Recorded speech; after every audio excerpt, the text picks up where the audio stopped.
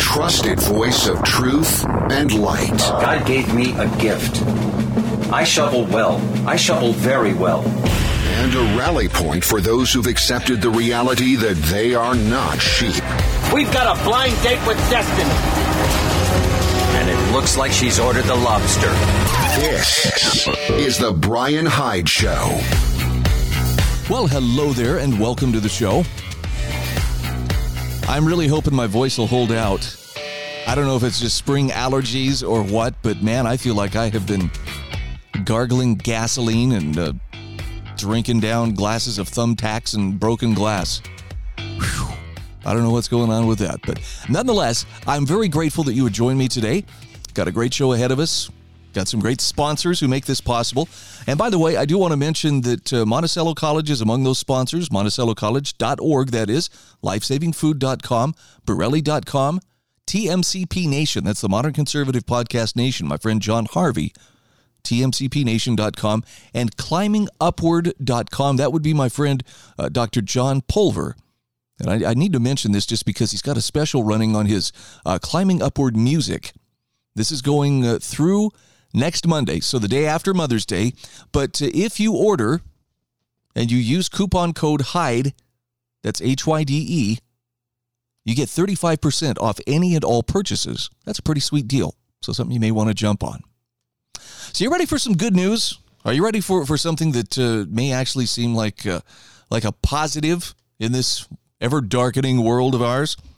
All right. I'm not saying this is the answer to everybody's prayers, but when Tucker Carlson was shown the door, I know that for a lot of people it was like, oh man, another blow against free speech. And I'm not going to suggest Tucker is, the be-all, end-all of the voice of truth. He is the one true source. But the guy did speak truth, and especially spoke truths that were inconvenient to the establishment. So his voice being taken off of the Fox News platform, yeah, it's a significant step back, especially when you consider some of the people like AOC and Charles Schumer, among others, calling for they've got to deplatform him. This guy's dangerous. You've got to shut him up somehow. Well, they took their victory lap, but something tells me they may not have the last laugh. I'm going to play for you this 3-minute video from Tucker making an announcement yesterday on Twitter. There were more than 1 million views of this video within the first 20 minutes. As of this moment, he's sitting at about 77 million views. That's just insane. But listen to the good news that he has to share. I think you may appreciate this. Hey, it's Tucker Carlson. You often hear people say the news is full of lies. But most of the time, that's not exactly right. Much of what you see on television or read the New York Times is in fact true in the literal sense. It could pass one of the media's own fact checks. Lawyers would be willing to sign off on it. In fact, they may have. But that doesn't make it true. It's not true. At the most basic level, the news you consume is a lie of the stealthiest and most insidious kind. Facts have been withheld on purpose, along with proportion and perspective. You are being manipulated.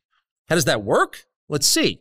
If I tell you that a man has been unjustly arrested for armed robbery, that is not, strictly speaking, a lie. He may have been framed. At this point, there's been no trial, so no one can really say. But if I don't mention the fact that the same man has been arrested for the same crime 6 times before, am I really informing you? No, I'm not. I'm misleading you. And that's what the news media are doing in every story that matters, every day of the week, every week of the year. What's it like to work in a system like that? After more than 30 years in the middle of it, we could tell you stories.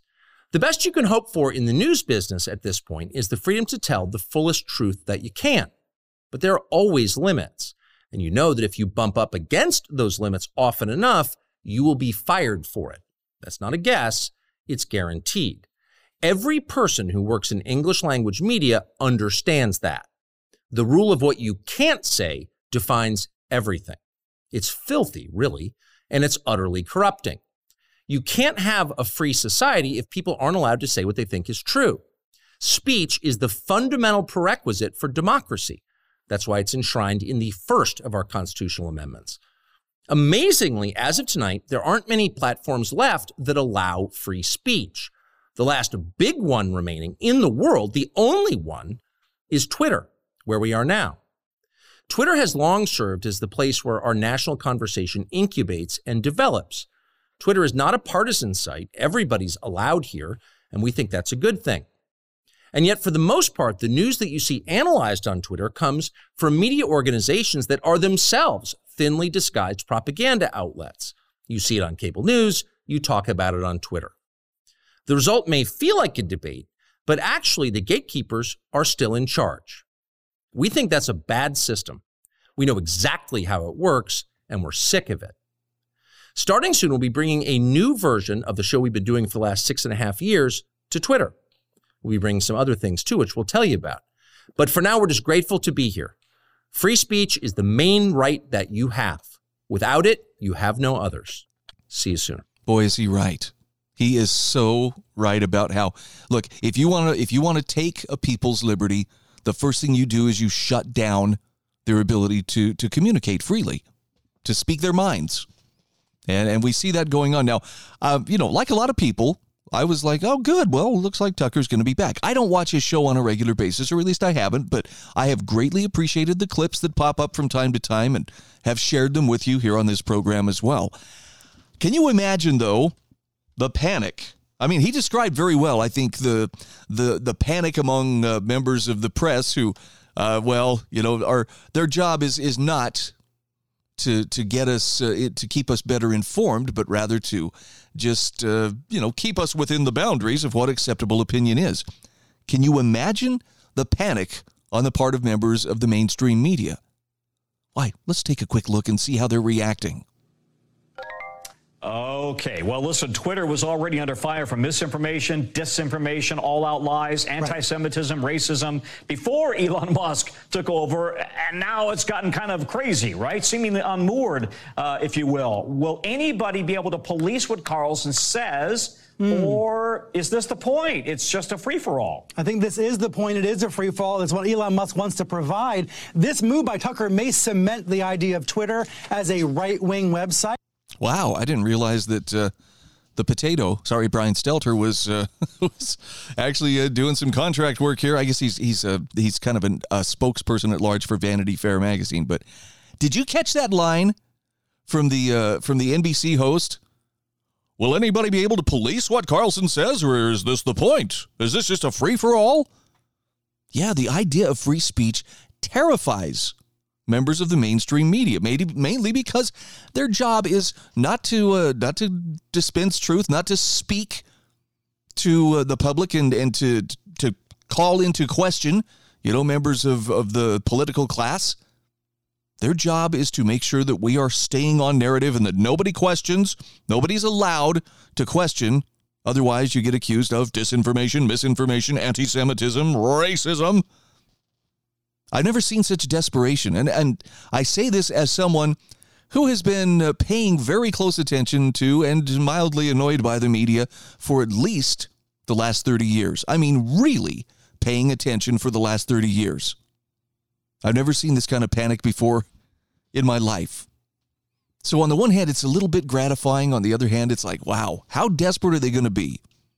And by they, I don't just mean the mainstream media itself. I mean, what about the people in power? They really want to lock down that flow of information.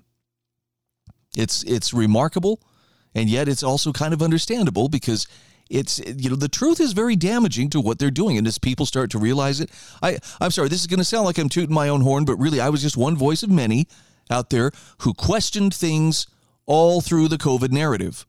I questioned about the masks. Is this really something that's protecting people, or is this just an outward signal of compliance?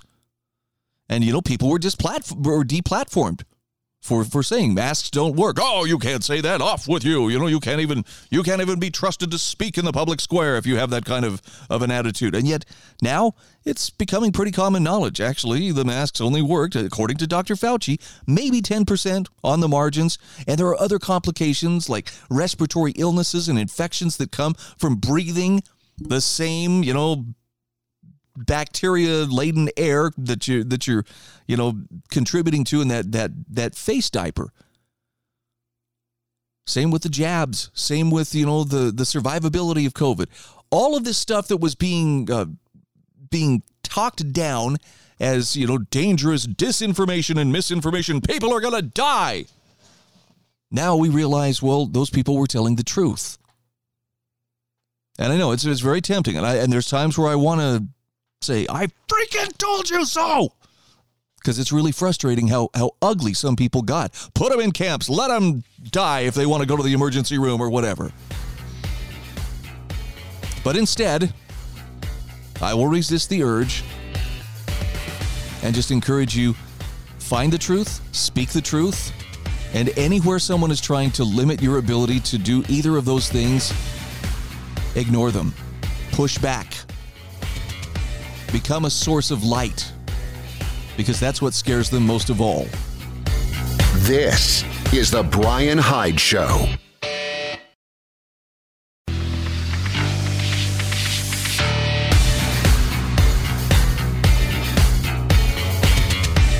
This is the Bryan Hyde Show. Hey, welcome back to the show. Something I wanted to bring you up to speed on, and I'm going to ask you to watch for this in the next day or so. Ammon Bundy reached out to me a couple of nights ago, and I know that you've heard me give some updates on his ongoing case with it's a civil case filed against him by the largest private employer in the state of Idaho, that being St. Luke's Healthcare.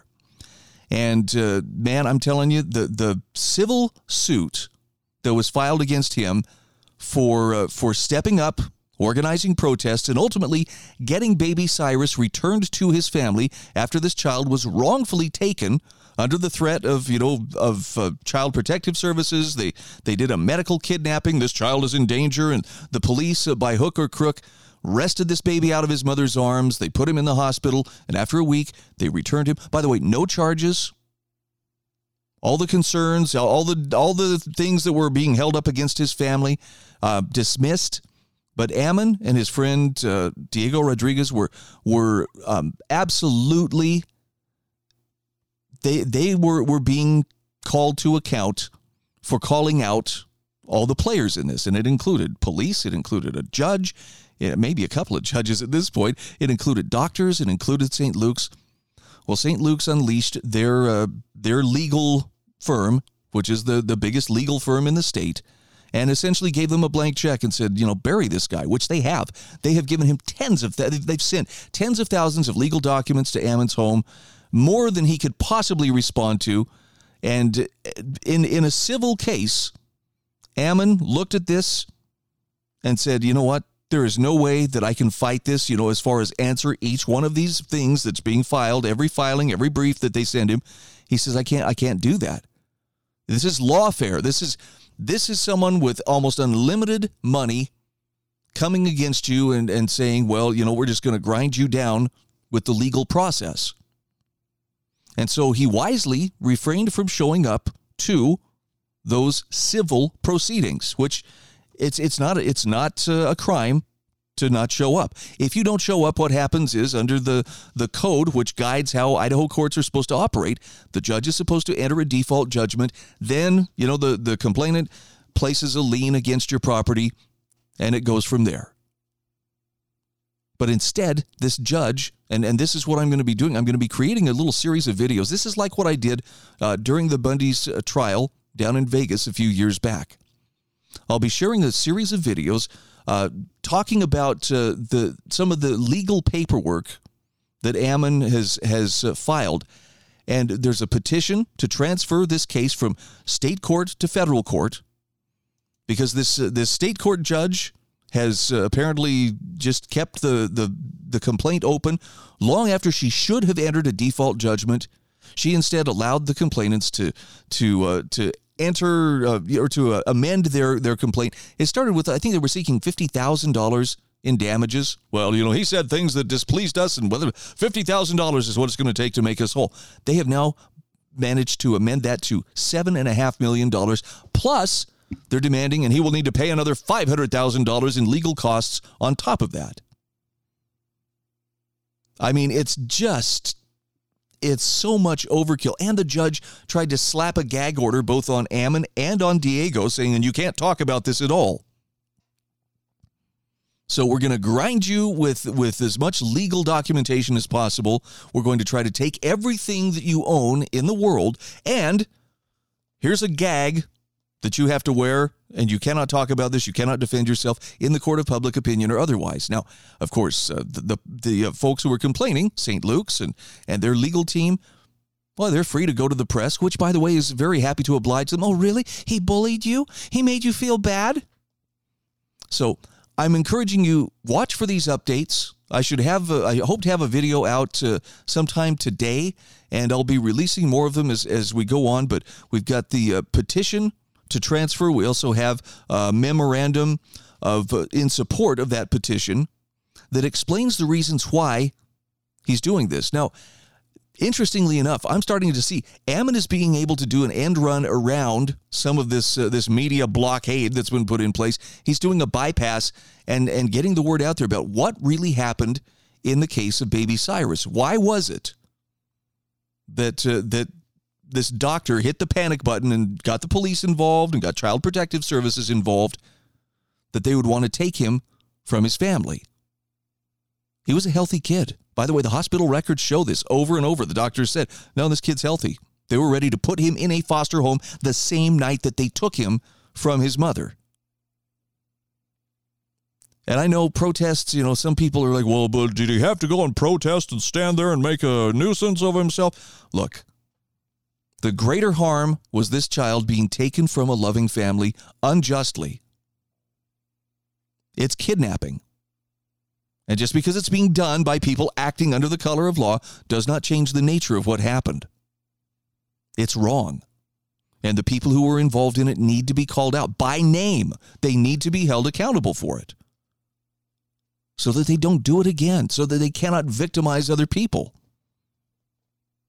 Well, when you got, virtually unlimited money, and you got a big, powerful law firm, to protect your public image, you can imagine how scorched earth the mentality has become on the part of St. Luke's and its executives. It's pretty crazy. They are a massive employer. And I know an awful lot of good people who work within St. Luke's. But if the corporate leadership is engaged in something that is wrong, or they're trying to enable or cover up something that was wrong, I mean, whatever happened to the notion of, okay, we made a mistake? Whatever happened to the possibility of just saying, we're sorry? Well, there's liability and they couldn't possibly. I don't care. Look, everybody makes mistakes. Even the people who wear a uniform and a badge, even the people who wear a doctor's smock and a stethoscope, even the people who wear nice suits and run giant healthcare empires.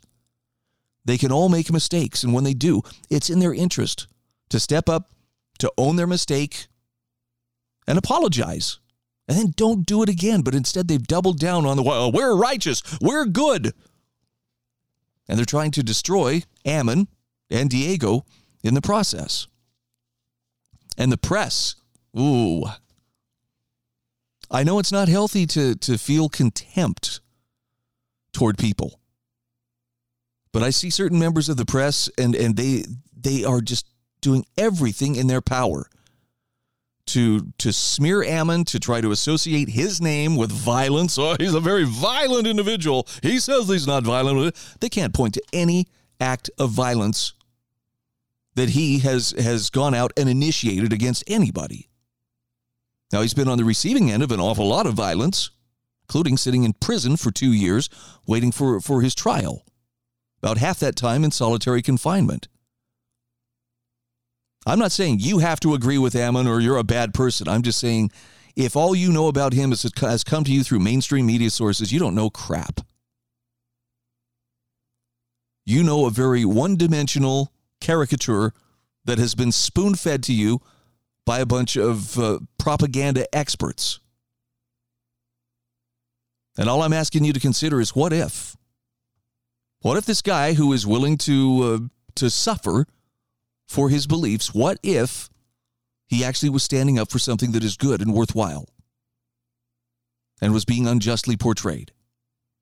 Now, again, I'm one small voice, but I'm going to be doing my part to try to help get his side of the story out there so that people at least have something on which they can make their own decision. You don't have to agree. And I understand, well, Bryan, you've been friends with him, so you're probably blinded. Maybe that's the case. It's true. I have been friends with him, but I look at that means I have the option of going to the source as opposed to just simply taking somebody else's word for it. And I can tell you, having spent a few years working alongside people who are very dedicated to preserving liberty, the more effective you are at standing up for liberty and for what is good and true, the more you are going to suffer, the more opposition you're going to encounter. That's just how it is. Based on that, maybe this guy knows something that his critics don't. This is the Bryan Hyde Show.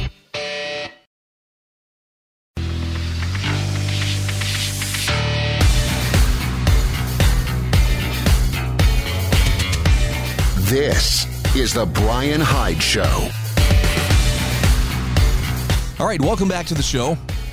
I know I've kind of gone off on a little bit of a rant here, but I'm very passionate about standing up for the truth, speaking truth to people in power. And I'm certainly not holding myself up as an example of, and this is how it's done. Again, I'm one voice of many out there trying to do this. But have you noticed, can you at least perceive how desperately the work is increasing to try to silence anybody who questions the narrative? By the way, Jim Quinn, writing for the Burning Platform, has another remarkable fourth-turning perspective. This is one of the better ones that I've read, and I'll admit I have not read many books by what's the author's name here? Jeff Shara. Now, he's written a bunch of different things here. His father, Michael Shara, wrote The Killer Angels. Jeff followed up with Gods and Generals, The Last Full Measure. Then he captured the spirit of the American Revolution in fourth turning with Rise to Rebellion, The Glorious Cause. Then he attacked the World War II fourth turning with his 4-part series, The Rising Tide, The Steel Wave, No Less Than Victory, and The Final Storm. The interesting thing is Jeff Shara and his father, Michael Shara, seem to write about a lot of fourth-turning events. And I'm saying this in the context of the American Revolution and founding period. That was a fourth turning. Everything hung in the balance. Nobody knew how that was going to come out. The war between the states. Note, I'm not calling it a civil war because it wasn't a civil war. In a civil war, you have two factions vying for control over the same political apparatus. The South was not vying for control over the North. They wanted to leave and go their own separate way. And the North invaded them to compel them to stay in the Union. Oh, I know it's an unpopular way to frame it, but that's the truth. That was a fourth turning as well. The war between the states, or if you prefer, Lincoln's War of Involuntary Union, I kind of like that one, and the Reconstruction period that followed. That was the second fourth turning in American history. The third fourth turning in our history came with the Great Depression and World War II.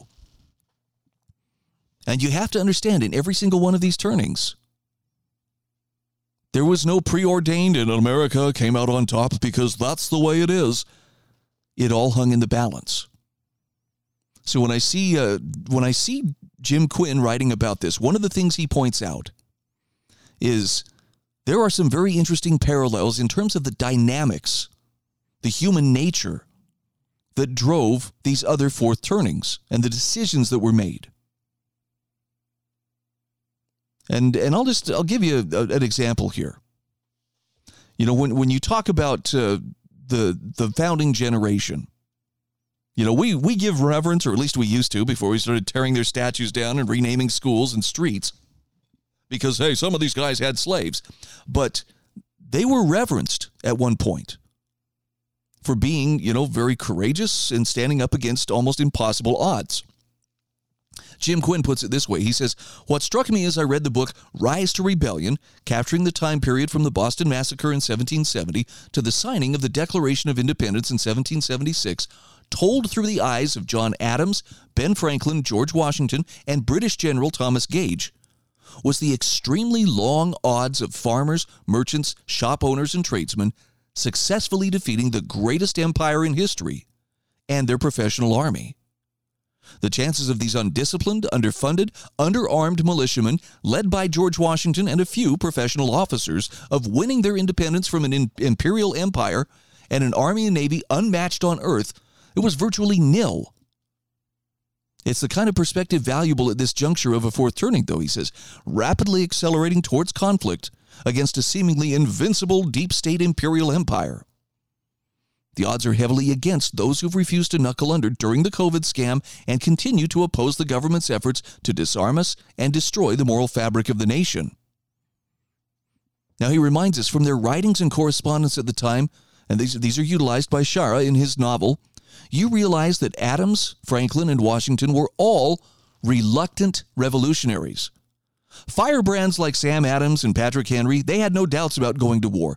Adams and Franklin, on the other hand, did everything in their power to diffuse the brewing conflict over many years.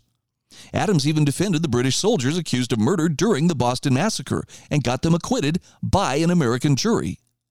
Franklin spent years in London trying to negotiate on behalf of the colonies, while being constantly ridiculed, scorned, and humiliated by arrogant parliamentarians and an egomaniacal king. And when chosen to lead the Continental Army, Washington was hesitant to accept the position. He didn't believe the martial skills he gained during the French and Indian War were sufficient to lead a ragtag army of militia misfits against the greatest military on earth. So these men didn't conclude the military revolution was necessary to end the British tyranny lightly. After much soul-searching and angst, they realized there was no choice. They'd been pushed far enough, and it was time to push back. They also knew if they failed, that they would hang. Now keep in mind, in 1770, Ben Franklin was 64 years old, suffering from gout and bladder stones, with life expectancies of less than 40 years in those days. This guy had far outlived most, while accomplishing more as a scientist, writer, publisher, and statesman than almost anyone in history. He had every right to just live out his remaining years in peace and tranquility, but instead, he risked it all on helping birth a new nation, using all his wisdom, guile, and political acumen to help guide the younger revolutionaries like Adams, Jefferson, and Washington, among others. He was 70 in 1776 when he signed the Declaration of Independence, and he died in 1790, shortly after the U.S. Constitution was ratified in 1789. He spent his twilight years working tirelessly to birth this republic. And the point here that I think needs to be considered, this is what Jim Quinn is saying. He says, as I and many others enter our 60s, it feels like it's too late for us to make a difference in helping change the course of our troubled nation. But he says Ben Franklin should be an inspiration to all real patriots fighting impossible odds to try and defeat an arrogant, brutal regime bent on crushing those who believe in freedom, liberty, personal responsibility, and a constitution written in the blood of patriots 250 years ago. When narrow-minded, linear thinkers scoff at the notion of common people rising up and taking down a corrupt, evil, traitorous government, which no longer works in the best interest of the people, but for their own enrichment, he says, I must anchor my thinking in the cyclical nature of history and the inevitability of the existing social order being swept away in a river of blood during fourth turnings. That's kind of chilling, I know. Wait, why did he have to say that? But he says the acolytes of the regime in political offices, government bureaucracy bloodsuckers, the media propaganda outlets, the woke military, and the corporate boardrooms scoff at the thought of losing their wealth and power. They control the narrative. They control the technology. They control the government. They control the media. They have superior firepower in the hands of their police and military mercenaries. Their hubris knows no bounds. Their comprehension of history and human nature is non-existent as their sociopath desires overwhelm their ability to think critically and to see what lies ahead. But he says no matter how far advanced the world has become technologically in the last 250 years, one thing never changes. This is the good news. Human nature. Technological progress has certainly made it easier to kill each other today than during the American Revolution. Smartphones, TV, the internet, they've made it far easier to amuse and distract ourselves and effortless for bernays invisible government to control and manipulate the masses through propaganda and psychological exploitation, as proven by the last 3 years of this fake COVID crisis. As Aldous Huxley pointed out, technology is just making us go backwards more efficiently. So technology hasn't made us smarter. Technology hasn't made us kinder. It hasn't made us less violent. It hasn't made us less likely to kill or wage war. It hasn't made us safer. Mankind is just as prideful, greedy, wrathful, envious, lustful, gluttonous, and slothful as they were in centuries past. Human nature never changes, so we can analyze the actions of King George, Lord Dartmouth, General Gage, and the other key characters of the American Revolution fourth turning to assess how Biden, Schumer, and Miley will react and overreact to events unfolding during our fourth turning. And he talks about the numerous parallels between the political, societal, and military dynamics of the American Revolution fourth turning and our present day fourth turning, which is accelerating toward its bloody climax, yet to be labeled by future historians. I'll leave you to discover the rest of this on your own. There is a link you can click in my show notes to Jim Quinn's latest article. Very worthwhile, and if you haven't picked up a copy of The Fourth Turning by Strauss and Howe, you might just find it interesting reading. The old linear, timeline of dates and names makes far less sense when you start to look at the cyclical nature of history. And we are watching a cycle play out. Yeah, there are a lot of question marks that remain. But once you understand it's a cycle, it makes it a lot easier to ride it out. This is the Bryan Hyde Show.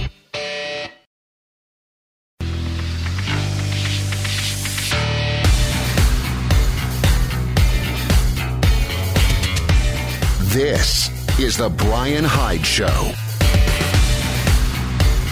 Hey, welcome back to the show. I love to share information on fourth turning methodology, but at the same time, I kind of hesitate because it's like, oh boy, this sounds like more bad news. And we probably have more than enough bad news to deal with.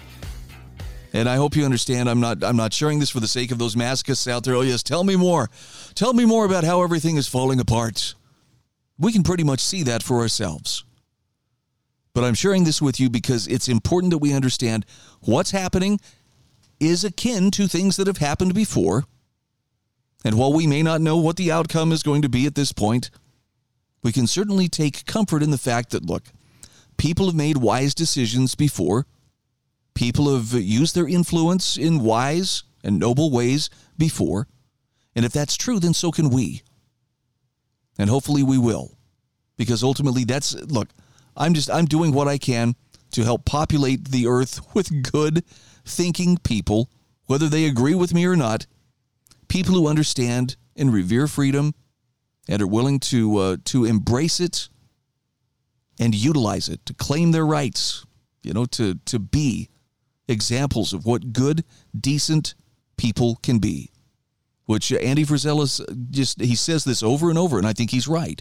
The most revolutionary thing that you can do today that will cause the greatest amount of resistance is to simply become an absolutely great person. Now that's character-wise.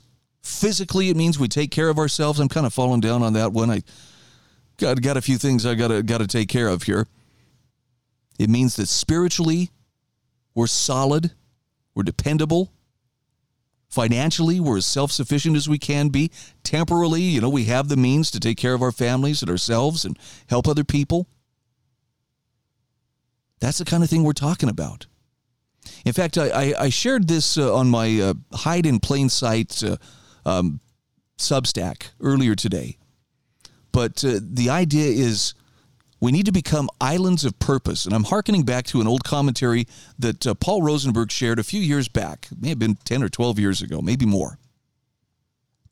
But he talks about how Western civilization, what made it great, what made Western civilization such an incredible force for good. And I'm going to say this without any apology. Western civilization changed the world for the better in ways that no other civilization has ever done before or since.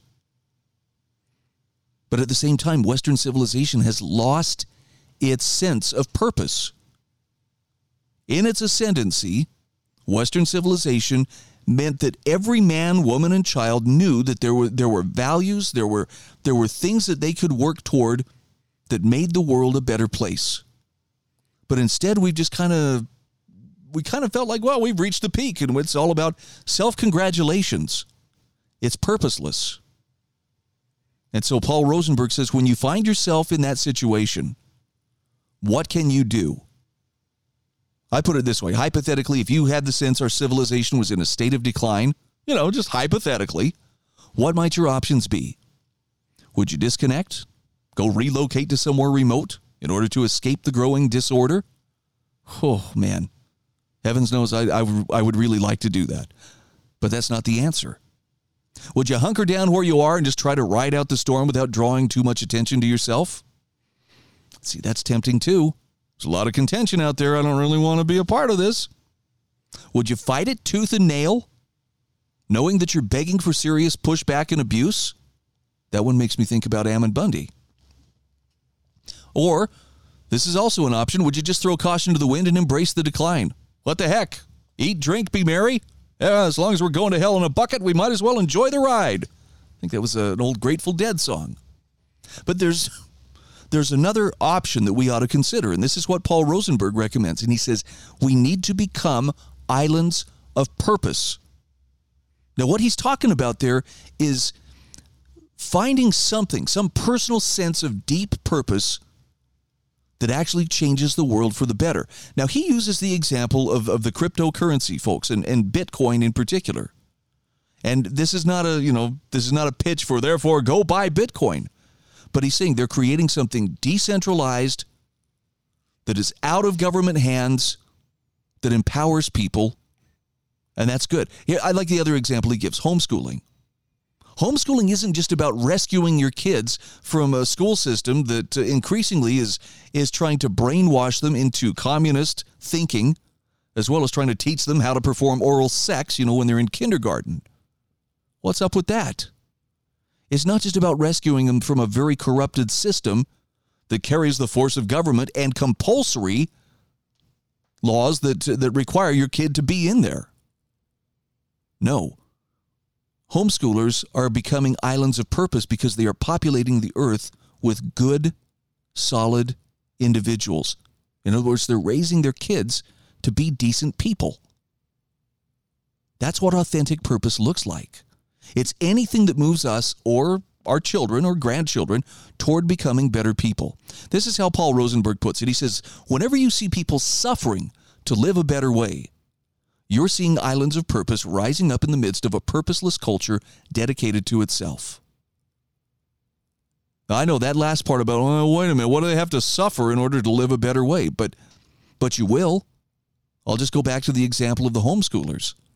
It's pretty mainstream now, and I think COVID, thankfully, actually helped a lot of people when they shut down the schools and it went to distance learning. That was the first time a lot of people were able to think outside the box and explore the possibility, well, maybe this would work.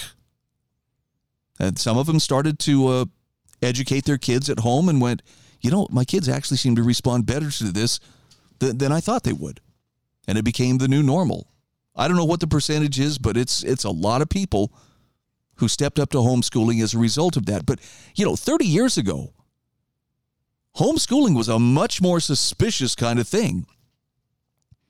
I remember talking with a family that had moved to Idaho from, I'm pretty sure they had moved from North Carolina.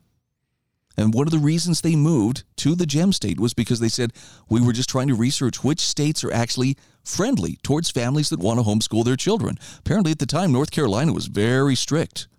And even if the state isn't breathing down your neck, anyone who has homeschooled their kids knows you're going to hit skepticism. I mean, we had lots of, concerned family members when we were homeschooling our kids. Oh, well, how are your kids going to get socialized? What are you going to do? I mean, how will they have the kind of social development that they need? They were never impressed when I told them, oh, it's easy. Well, I'm going to swear in front of them a lot and, tell them lots of dirty jokes and brag about sexual escapades. And then I'm going to steal their lunch money and bully them, in the bathroom. And, they'll be plenty socialized by the time we're done. Don't you worry. Somehow that's not the kind of socialization they were thinking of.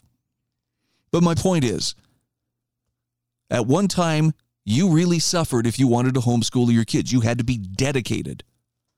And I think it's still true today, not so much from the ostracizing standpoint. There are some who will do that, but it's more from the standpoint of if you aren't willing to suffer to live a better way, in this case, maybe one of the parents doesn't work and actually stays at home with the kids. Trying to make it on one income is not easy, but I see people doing it, and they're willing to suffer because they know that it's important for the future of their children and their children's children. So that's the kind of vision that I'm encouraging you to consider. Western civilization once had a very clear sense of purpose. It changed the world in ways that no other civilization ever did before. And if we want to maintain the best things about Western civilization, we've got to be willing to find that deep, meaningful purpose in our own lives. When we do that, it opens up the door to renewal and growth, and it actually blesses people around us. So I'm putting a not-so-subtle challenge there in front of you and asking you, what are you doing to find your deep and meaningful purpose in life? And if you're just being carried along by the current, I can relate. Spent a good portion of my life doing that, thinking, this is great, it's fine. So far, it seems to be taking me just, comfortable places, and I'm enjoying my work. I'm enjoying, reasonable amount of career satisfaction, a little financial success here and there. Wow, it's great. But it's nothing in comparison to tapping into a purpose that's yours and yours alone. And I know not everybody's religious, but I'm going to throw this out there. For those of you who are, the surest way to figure out what that purpose is and to tap into it and actually start to develop it to its potential is to make the conscious choice to partner with your Creator. I'm saying go to God, humble yourself, get on your knees, and ask God, what would you have me do? And listen. It may take more than one time asking, by the way. It may take some soul searching and some real effort before you show God, look, I'm serious about this. I really want to know. And if the answer you get makes you go, what? Really? Chances are pretty good that's the right answer. You've been warned. This is the Bryan Hyde Show.